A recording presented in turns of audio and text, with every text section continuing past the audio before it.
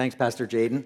And for those that don't know, Pastor Jaden is our next-gen student pastor here, and I'm also one of the pastors at this church and have the privilege to serve together with a great team of pastoral leaders and council leaders and to serve in the mission of Jesus with all of you who call Eaglemont your church family and engage in different ways in prayer and giving and serving in the mission of Jesus in this community, and indeed influence around the world in our missions giving. It's just a real privilege. And it's just so great to be together today, and so great for those that are engaging online wherever you may be today. I pray that you're strengthened and have been already strengthened and encouraged by doing so. We're continuing today in our sermon series based on the blessed are phrases of Jesus that he shared as part of his introduction in what has been come to be known as the Sermon on the Mount. It wasn't a mountain like the Rockies, it was a hillside overlooking the Sea of Galilee, but I'm sure it was picturesque and a beautiful place. These statements are referred to as the Beatitudes, as they've come to be known, because the Latin root, beatus, literally means blessed. And so Jesus goes through all of the things that describe the blessed life. And at first glance, as we've learned these weeks since the first Sunday of July when we started this series, some of the things at first glance, that's a blessing? I don't think so. At least we, in our human terms, say that. And certainly the message that Terry's going to be preaching at the end of the month about being persecuted. Blessed are the just some interesting and somewhat at times baffling statements of Jesus. But we've been unpacking these from a broader scriptural perspective that I think has been helpful. And today we look at verse 7 of Matthew chapter 5. Blessed are the merciful. But first, some life-changing words from Shawn Mendes about mercy. Some of the students may know.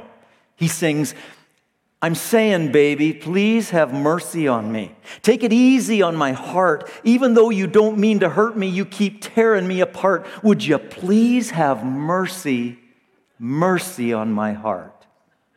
What a powerful way to start a message today. Thanks so much, Shawn. It's true, though. Many times in life, we need mercy shown to us, don't we? By others, and certainly by God, whether we realize it or not. Sometimes we like to pigeonhole God's mercy, what it should look like. It doesn't always come in the way we think it should, and that's kind of takes us down another path of discussion that we're not going down today. But Matthew 5, 3-7. Let's read. And you remember the summer Bible memory project of the Beatitudes, Matthew 5, 3-10. Go for it. Where's Pastor Jaden? Has anybody taken you up on your offer, your impromptu offer the other Sunday of a free, what was it, a free coffee or a free gift card? What was it? Either. If you memorize that and you go to her and you recite it, have at her. I think I'm going to do that too, because I like coffee. But please open your Bibles to Matthew chapter 5. If you don't have a Bible, whether you're here in person or engaging online, please let us know. We'd be more than happy to give you a complimentary copy of the Scriptures. So far in this series, we've looked at the first four statements of these Beatitudes. Blessed are the poor in spirit, for theirs is the kingdom of heaven. Blessed are those who mourn, for they shall be comforted. Blessed are the meek, for they shall inherit the earth. Blessed are those who hunger and thirst for righteousness, for they shall be filled. And today, the phrase, blessed are the merciful, for they shall obtain mercy. I want to lay a biblical foundation for this message, as we always want to do here at Eaglemont. And my friends, let me reiterate that for living, the very best approach for all of life is, as many of you know, and many of you endeavor to live with God's strength, is with a solidly biblical foundation and perspective for every aspect of life, even in this culture. The words of God are eternal. And we must never forget that. If we claim to be Christ followers, we must live by God's word about relationships, about money, about morals and ethics, about how we treat others, about sexuality and how God designed it and defines it, all of life.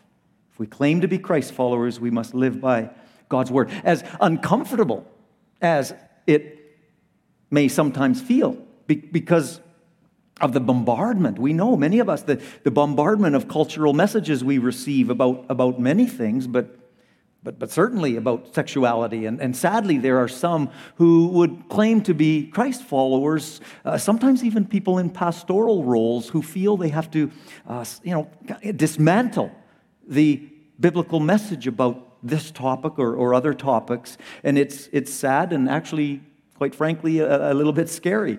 The minute we begin to minimize the Bible's authority and cease to trust God's word fully to inform our lifestyle, to shape how we think and live, we are in great spiritual danger, truly.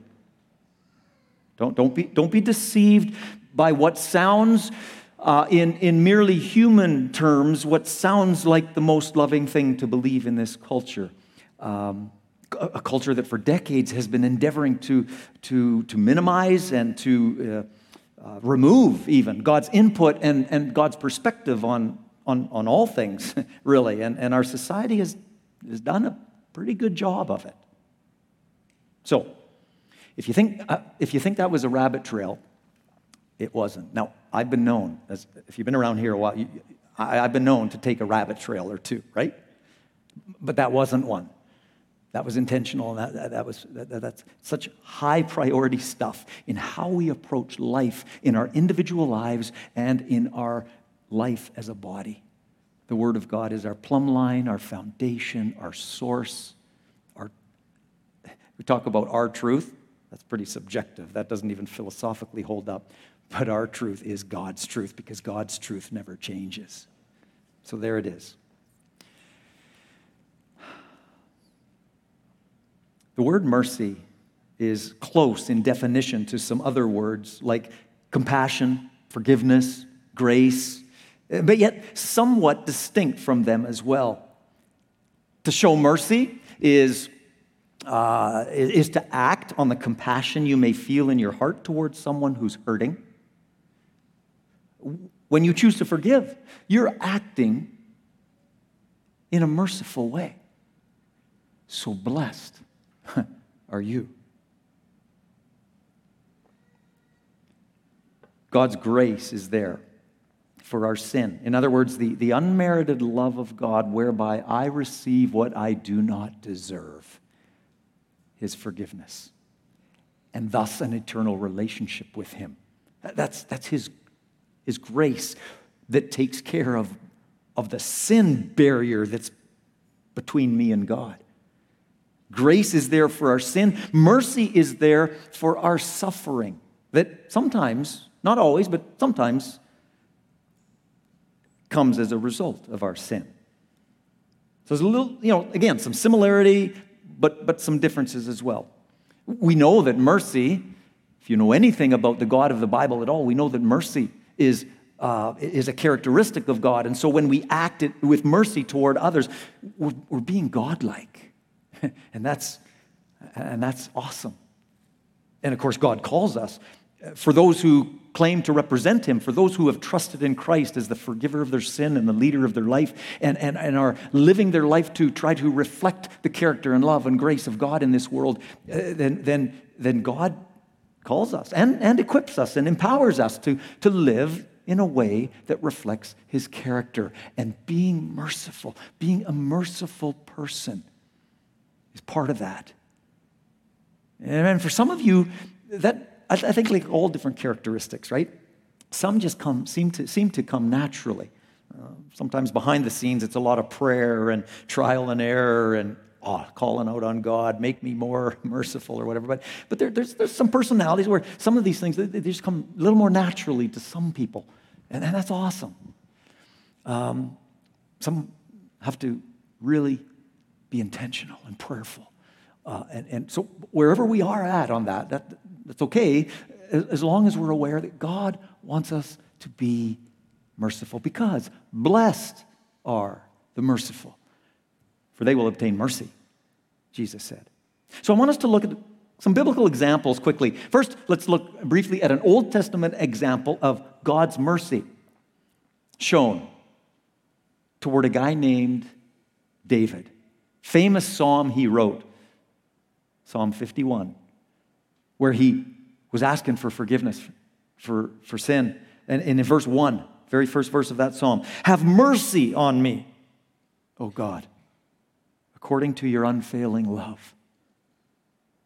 Those words were written by David when he was king after he had committed adultery and then tried to, killed the husband of that lady that he had adultery with, killed him in battle or had him killed by sending him to the front lines to try to cover up his sexual sin. And you can read about that in 2 Samuel chapters 11 and 12. The story is quite just a wild story. The story of a man who was shown mercy by a God who's merciful. Even the most committed follower of Christ can have a moment of weakness, or can get spiritually lazy in guarding their hearts so that sin can start to look enticing. But it's only, sin does, it only causes trouble and brokenness, and painful consequences will always be the outcome as they were with David. But God never withheld his mercy from David. Did not withhold when David called out for it. And maybe today you need to ask specifically for God's mercy in some way to be shown in your life. Whether it's sin or suffering, God's mercy is there to sustain and to rescue. God gave David assurance through the words of a prophet named Nathan, who came to him at God's direction to reassure David that he was forgiven. And in 2 Samuel 12:13, it says that Nathan looked at David and said, after he had confessed, and he said, the Lord has taken away your sin. What a freeing reality. And many of you know this. You know this from your own experience, what it is to have your sin forgiven. And as you're walking with Christ and you blow it like I do in some way, and then you know you can go to God, and He's merciful and He's forgiving, and there's freedom that comes again, and there's a reconnection. Not that you're booted out of God's family, but there's a reconnection, heart to heart with God, because of that mercy gift that comes to us. David was shown mercy. What about, there's an Old Testament example of someone showing mercy, and again, from David's life. Let's look there. Before he was king, David, shepherd boy turned king, but in the process of him moving towards being in the role of king, he was the object of abuse by a jealous king named Saul. And in the Old Testament history book of 1 Samuel 24, the story is told of how King Saul and his men were looking for David. Saul was just eaten up with jealousy and was set on killing David. And so David was on the run, David and his men. They were actually, at one point, the story is told of how David and his men were hiding out in a cave. Interesting story. Just so happened that Saul, in his pursuit of David, walked into at least the front part of that cave, not knowing that David and his company of men were back deeper in the cave, hiding. Saul went into the cave because he must have drank too much coffee. I don't know, I just can relate to this a little bit, those of you that know me well. I sometimes have to leave staff meeting, not to get too graphic or anything, but seriously, in chapter 24 of 1 Samuel, verse 3, the NIV says it this way, that Saul went into the cave to relieve himself. Just saying. The Bible says it. What are you laughing? We all do it. Anyway, and at that point, David's men whisper, because they can see the silhouette of King Saul. David, here's your opportunity. Take him out. But David didn't. David showed Saul mercy. Even though David had at one point dodged a spear that Saul had thrown at him, he knew Saul was out to kill him, to take away his threat of leadership. But David, no. David reflected the mercy that he knew God had as part of his character. Now, so a couple of great Old Testament examples of mercy displayed. Now, let's look at New Testament example of Jesus showing mercy in John 8. The story is told that one day while Jesus was teaching, the self-righteous Jewish leaders called Pharisees brought a woman caught in adultery, and they brought her to Jesus to see what he would do, pointing out to Jesus, as if he didn't know, that according to their Jewish law, a woman caught in adultery was to be stoned, killed. Brutal. But it was their law. And I love the cryptic and somewhat perplexing response of Jesus in the Gospel of John in the New Testament, chapter 8, verses 6 to 8 says, "But Jesus bent down and started to write on the ground with his finger." Interesting. When they kept on questioning him, he straightened up and said to them, "Let any of you who is without sin be the first to throw a stone at her," in accordance with their Jewish law, right? Again, he stooped down and wrote on the ground. I'm sure he looked those pompous religious leaders right in the eye when he said, "Any of you who are without sin, you can throw the first stone." Now, we don't know what he was writing in the dust, different ideas about that, but Jesus' mercy spoke loud enough for all to hear, and one by one, those Pharisees, those self-righteous religious leaders began to walk away. And in this narrative, there's an interesting statement that the older ones did so first. Interesting. I don't know. Maybe it was the wisdom of living longer that caused them, yeah, you're right, I'm not without sin. Walk away. And they did. And they all walked away eventually. And then Jesus turns to this broken woman and spoke words of mercy. He said, "No one condemns you, and neither do I condemn you." No, now go. Now go, though. He did say, go and leave your life of sin. That was his loving direction. Like that woman, none of us deserve God's mercy, and yet God loves to extend his mercy to us. And he showed that by sending his son to the cross to take our penalty, my penalty, the just penalty of death, which is really just means eternal separation from God, my creator. The just penalty of my death, Jesus stepped in and took it on himself. It's unbelievable. It's amazing. Of course, God wants us to, on the other side of stepping into the relationship by faith in Christ and walking with Jesus, God wants us to, wants to help us grow past our sin, but our sin will never cause him to love us less. It's amazing. And maybe for some of you, and there's quite a number of people in this crowd that I don't know. Maybe I just met you, maybe not. So I don't know where you're at in terms of this message for your life personally, but it is phenomenal. And I pray that if you've never considered it, that you would today. That Jesus loves you that much. I want to share just 3 scriptures that illustrate God's character of mercy, and I want you to take note of these scriptures, write them down, or take your phone out and take a picture when they're on the screen, and spend some time rereading and reflecting on these truths about God's character in God's Word. Exodus 34. It's a book in the Old Testament, a history book in the Old Testament written thousands of years ago. And it says, "And the Lord passed before him," Moses being the person there, "and proclaimed, 'The Lord God, merciful and gracious, long-suffering and abounding in goodness and truth.'" That's God. That's God described in the Old Testament even. Wow. One of the many Old Testament verses that describe God as merciful, actually. Yes, in the Old Testament, where some people think, well, that's a different God than God, Jesus, in the New Testament. Well, no. The abundant mercy phrase describing his character or similar phrases appear many times in the Old Testament. Yes, God punishes sin, but we can be so grateful that all God's judgment for our sin was put on Jesus Christ when he stepped in willingly for us.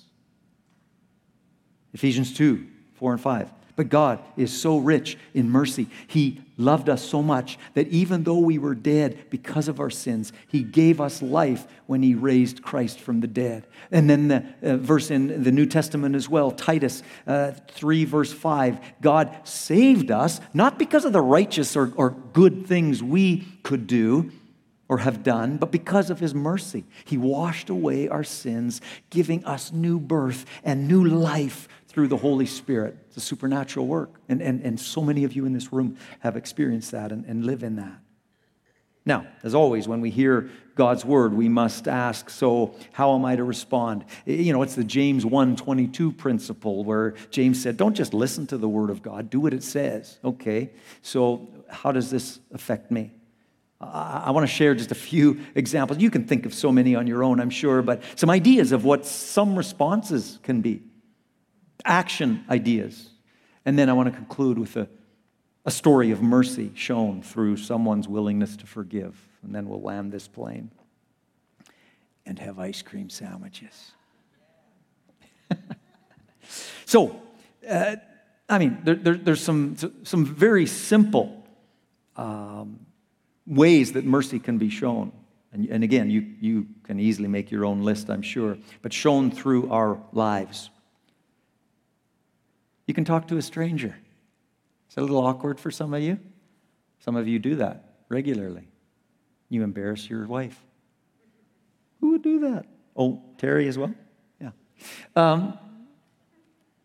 You might get a sideways look. But in doing that, you could and probably have stumbled upon someone who just needed to be noticed that day. And some of you are thinking of examples of that. God used you. That's an expression of God's mercy to someone because they needed to be noticed. And you did that by an initially awkward little whatever statement. You can show mercy by choosing to say the words, "I love you," when you're mad.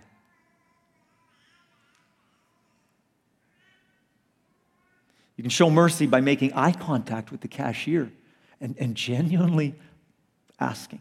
And they know when it's genuine, and so do you, right? By genuinely asking, how is your day going? How did your day start off today? How's it going for you? Or you can word it in a way that suits you. I've had a few interesting, and in a couple of cases, deeper conversations than I even anticipated by just talking to a cashier that way. That's showing mercy. That's showing God's mercy to people. Many who are alone, hurting, disillusioned, fearful. What a beautiful thing. Way to go. Many of you do that. Way to go. Keep it up. Or what about showing mercy by having our spiritual radar on for opportunities like when we cross paths with someone who has physical or material needs? There's a God-honoring way to respond in mercy, in helping, in humility. Or we can show mercy to a Christian who's struggling in their walk with Jesus. Brendan, I think in his prayer or some up here, referred to doubts. Well, Jude 22 in the New Testament, a little book. Jude verse 22. There's only one chapter, so it's verse 22. Have mercy on those who doubt. Don't judge them. Don't condemn them. Don't look down on them. No, walk with them. Who of us haven't had doubts at various times? To varying degrees, sure, but, right? Doubt. Encourage them to deal with doubt, honestly. Of course, it's an important way. That's an important way to solidify faith. Doubt isn't opposed to faith if you walk through it prayerfully and honestly with a loving friend. It's good. Shows mercy. Or for those who have failed terribly and they have great shame, embarrassment, or emotional pain. What a great opportunity to display God's character of mercy, God's heart for them by showing mercy, not condemnation. If we think we're above it, Paul says, watch out. And that includes not talking about their failure with others. That's part of being merciful, right? Another example, lastly, many of you have had opportunity to show mercy to those who've wronged you or hurt you. It's tough stuff. And instead of retaliation, there's that time, or maybe more than that one time, but when you allowed God's mercy to flow from your heart to that person by forgiving them, as hard as it was to do. And remember, forgiveness is not the same as reconciliation. Now, reconciliation requires forgiveness, obviously, but forgiveness won't necessarily always result in reconciliation of the relationship, right? Because that takes both parties. So don't let the absence of or the lack of hope of reconciliation keep you from releasing forgiveness. No, we're just responsible for our part, whatever the situation is, right? Showing mercy by releasing forgiveness. Christ followers we've been the recipients of God's amazing mercy, and now He wants us to be conduits through which His mercy is shown to others. Jesus said in Luke 6:36, to be merciful as your heavenly Father also is merciful. God asks of us to reflect His character. It's not always easy, but it honors God and inspires people. What a great couple of things to experience in life by our choice, as we depend on God, of course. I want to conclude with a true story that I hope will inspire you towards showing mercy to those who've hurt you. And that's where there's kind of tentacles all over the map here and possibilities of how this looks in your life. But I want to touch on this one because I think the forgiveness piece of showing mercy is probably one of the most common for people. The author of the book, The Applause from Heaven, a book probably 25 years old now, tells the story of a friend of his named Daniel. And Daniel was a successful weightlifter years ago in Brazil. And he taught others in this sport. As a matter of fact, he made his living through lifting competitions and coaching others. And the teller of this story wrote, Daniel had a big heart to match his big biceps. I don't know, I like this story. It kind of reminded me of me there, so I share that with you. Laughter? No, okay, legitimate. But Daniel was working in a gym in Porto Alegre, in Brazil, and had a dream to own his own gym one day. And eventually, a bank agreed to a loan for Daniel's business endeavor if he could get someone to co-sign the note. And his brother agreed. Soon Daniel got a call that he could pick up the check, and so at the end of his workday later that day, he went to the bank, and when he arrived, the loan officer was a little surprised to see him, telling him that his brother had already come and taken the money.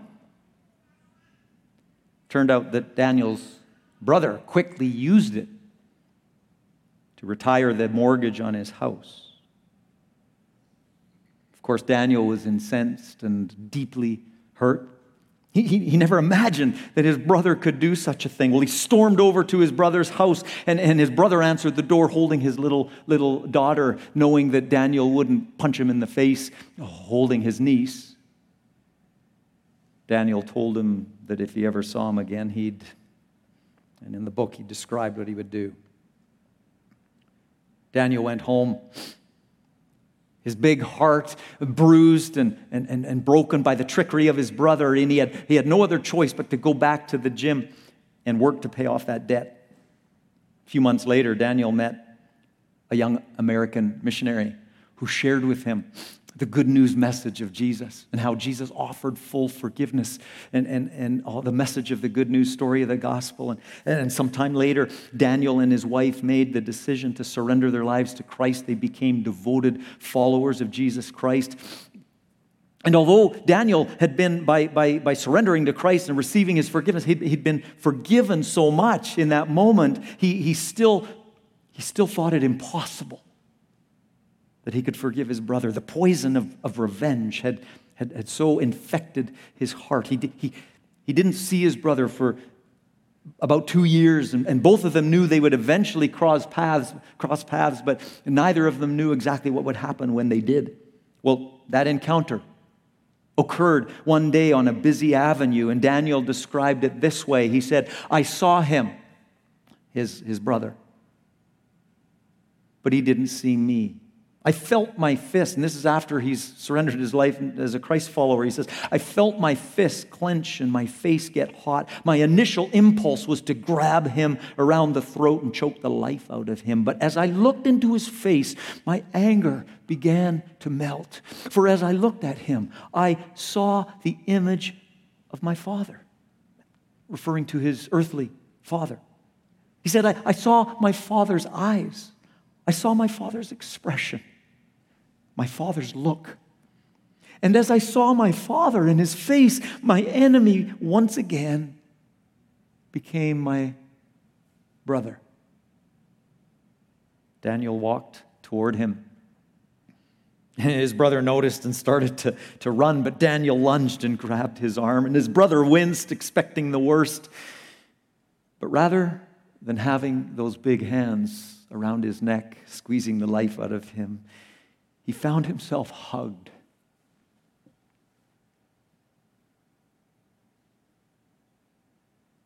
by Daniel's big arms. And the two brothers, in the middle of that busy sidewalk, stood and wept together by the giving and the receiving of forgiveness. I guess Marlo chokes up, well, because he chokes up easily. But I don't know these guys, but I choke up because as I read that story, share that story, I think of the amazing forgiveness that I've received from the God who created me and that I offend by my sin. As Christ followers, what if we chose to see our Father's image in the face of our enemy? The next time you see the person who hurt you, look a second time.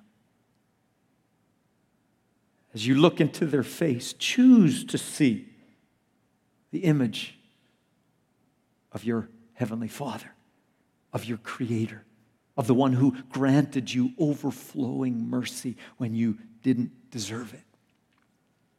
Choose to see the face of your Heavenly Father instead of seeing the one whom it would be easy to hate or to hold a grudge against. Forgiveness is a choice. Showing mercy is a choice. Blessed are the merciful, for they shall obtain mercy. We want mercy, don't we? We must be willing to be merciful toward others, and that will only happen fully as we depend on God's strength and allow Him to help us reflect His character, because I don't know about you, but I can't do that on my own. Let's ask Him in these moments as we close, before Pastor Jaden comes to give us some final direction. But I want to pray for all of us, myself included, that we would have God's help to show His mercy in every situation as we live and walk in our world. Pray with me. Heavenly Father, we do ask those of us who are committed to follow you, that we would consistently display your heart of mercy to people that we cross paths with, to people we know well and some we don't,